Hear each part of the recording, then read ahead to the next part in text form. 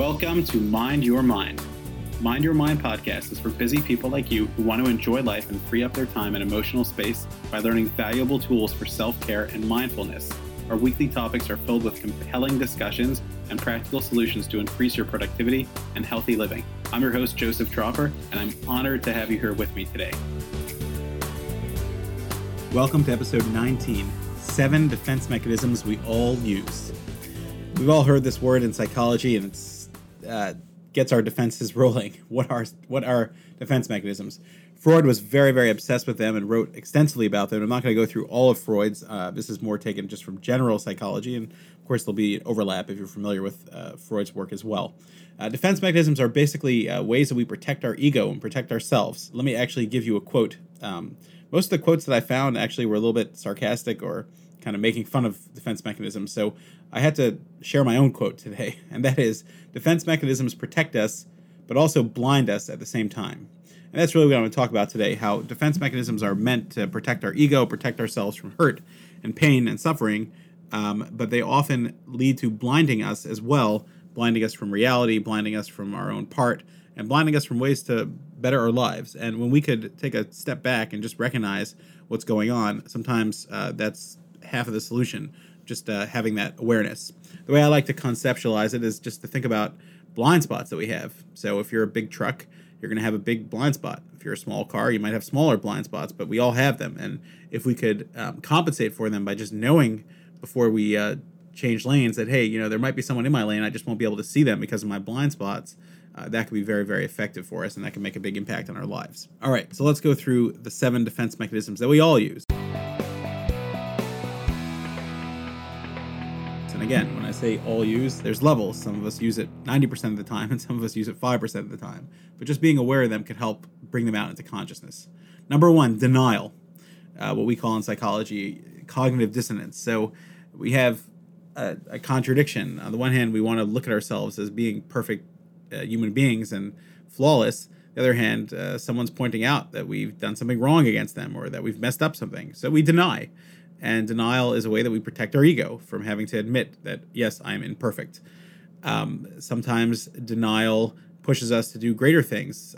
For example, if you're an athlete and you're overcome with fear and feeling that you can't do it and that you can't perform, but that you just say to yourself, listen, I don't care about those feelings. I'm going to deny them, and I'm just going to go forward. And, hey, you might actually win a gold medal doing that. So sometimes denial can be very helpful.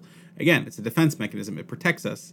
Sometimes it blinds us. Sometimes it blinds us in a negative way. Sometimes it blinds us in a positive way. Number 2 is regression, and we see this a lot. Regression means to go back to an earlier stage. Freud conceptualized it in 2 ways. One is you have an adult who's upset about something, and all of a sudden they start having a 5-year-old tantrum. So that's a regression. They're going back to an earlier stage. So that's one aspect of it, just the regression of reverting back to an earlier stage. Freud talked about how when people are attacked, they kind of roll up into a ball and go into fetal position. So it's kind of a protective zone. But there's another part which Freud talked about beyond the protective zone or physical or emotional protection, but also because of some trauma that happened in childhood that one was not able to go through the stages of growing up and becoming an adult. So therefore they regress and act like a child, which is the state that they might be in. So they might actually be a 30, 40, 50-year-old person, but emotionally they might be stuck in a certain stage of 2, 3, 4, and 5. And so just being aware of it, hey, I'm having a regression here, I'm acting like a child. And sometimes we, if we notice the way we talk to other people, sometimes we talk to people and we say, you're acting like a child. Well, what that usually means is that you're using regression as a defense mechanism instead of dealing with this in an adult way. So if you do see yourself regressing, sometimes it's healthy to regress and to be a playful child.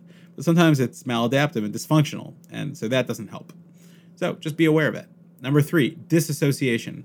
A lot of people are scared by this word. They think that it has terrible connotations. Everyone disassociates. We zone out of different things that we don't want to focus on because they hurt. Yeah, there are extreme ways of disassociation, which would describe someone who wakes up in the middle of a surgery because the anesthesia didn't work, and they kind of see themselves hovering above their body. I'm not talking about out-of-body experiences, although there is some overlap between the two, according to some studies, and there is some similarity in how things are described. But I'm talking about just kind of being in a car accident and kind of watching it from the outside because it's just too painful to watch from the inside. So that's what disassociation means. Again, when I work with people, I try to ask them, how present are you in mindfulness versus being spaced out or not being present or having your mind somewhere else. And based on that percentage, I like to try to get people in the 80 to 90% present versus, maybe 10% somewhere else. But in that 10% somewhere else, if they really are somewhere else because of trauma, then there is a big threat that 10% could expand very, very much. So we really just want to kind of understand how much am I present in the moment versus how much am I disassociating and not present in the moment. Number 4, compartmentalization. And this, again, could be, like all of them, could be used in the positive or the negative. Compartmentalizing things is to kind of pull out one piece of them and choose to ignore that piece. For example, sometimes when we're children, we look at our parents as all perfect. And when they do things that are slightly imperfect or worse, then we compartmentalize and say, well, they're still perfect, but they just did this stupid thing or hurtful thing to me. Sometimes it's the opposite. We look at our parents or other people as all bad, and we compartmentalize anything good that they do and kind of just put it away in its own compartment and say it's not really related to them. This is one of the forerunners of black and white thinking, which is usually seen as a negative thing because it usually means that we're having some skewed way of looking at people. Now, it's hard not to have a skewed way of looking at people because our brain is always translating things, and our brain is always trying to define friend, foe, predator, danger, safe.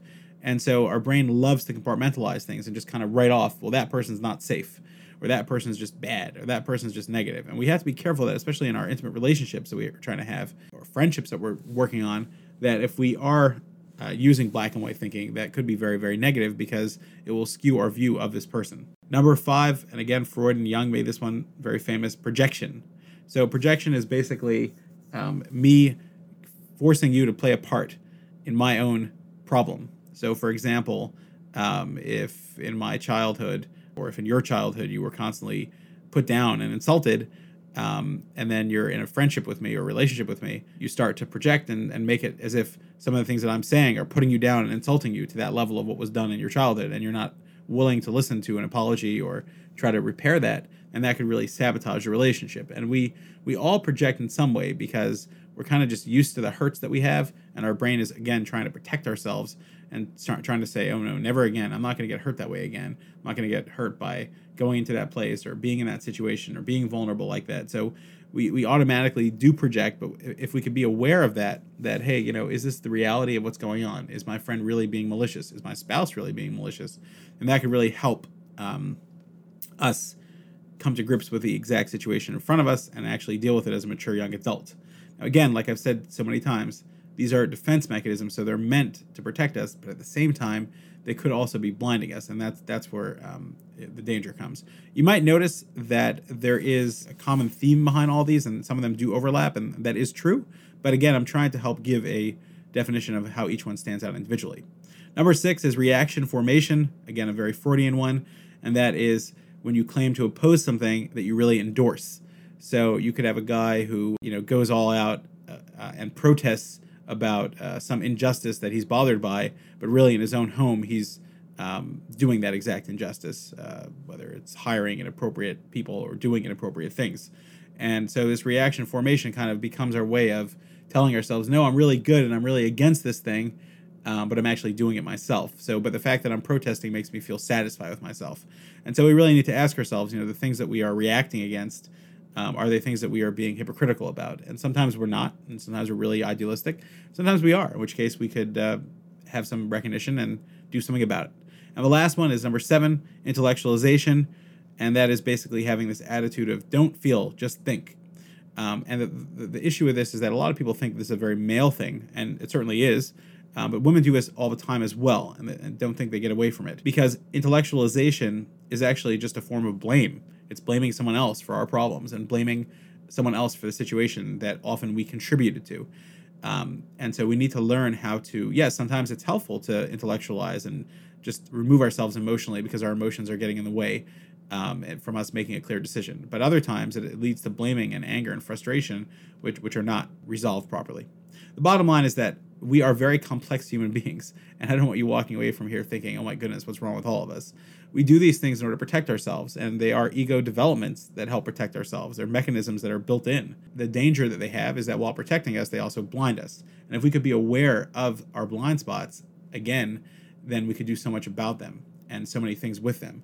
And I think that one of the great things about therapy, or finding someone to be a coach or someone that you could talk to and be accountable to, is that this outside perspective doesn't have these blind spots. Because when I'm watching a truck back up, there's no blind spots for me. When I'm watching the truck in front of me on the highway change lanes, I see all their blind spots very clearly. And if I could teach them how to see them and be aware of them, and they could be open and honest about them, then tremendous changes could take place.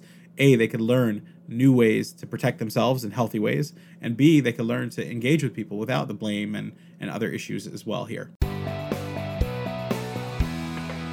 So I hope that this opened up your mind to just kind of recognizing how some of the landscape of how our brain works, because I think that's important for self-care. As always, I welcome your questions and comments. It's great to hear from everybody. Just go to the website, mindyourmindonline.com. Click on Ask Joseph if you have any specific questions or things that you want to hear more about. Thank you so much for listening. Thanks for joining us. Don't forget to mind your mind. For more practical ideas and to make sure you never miss an episode, visit us at mindyourmindonline.com.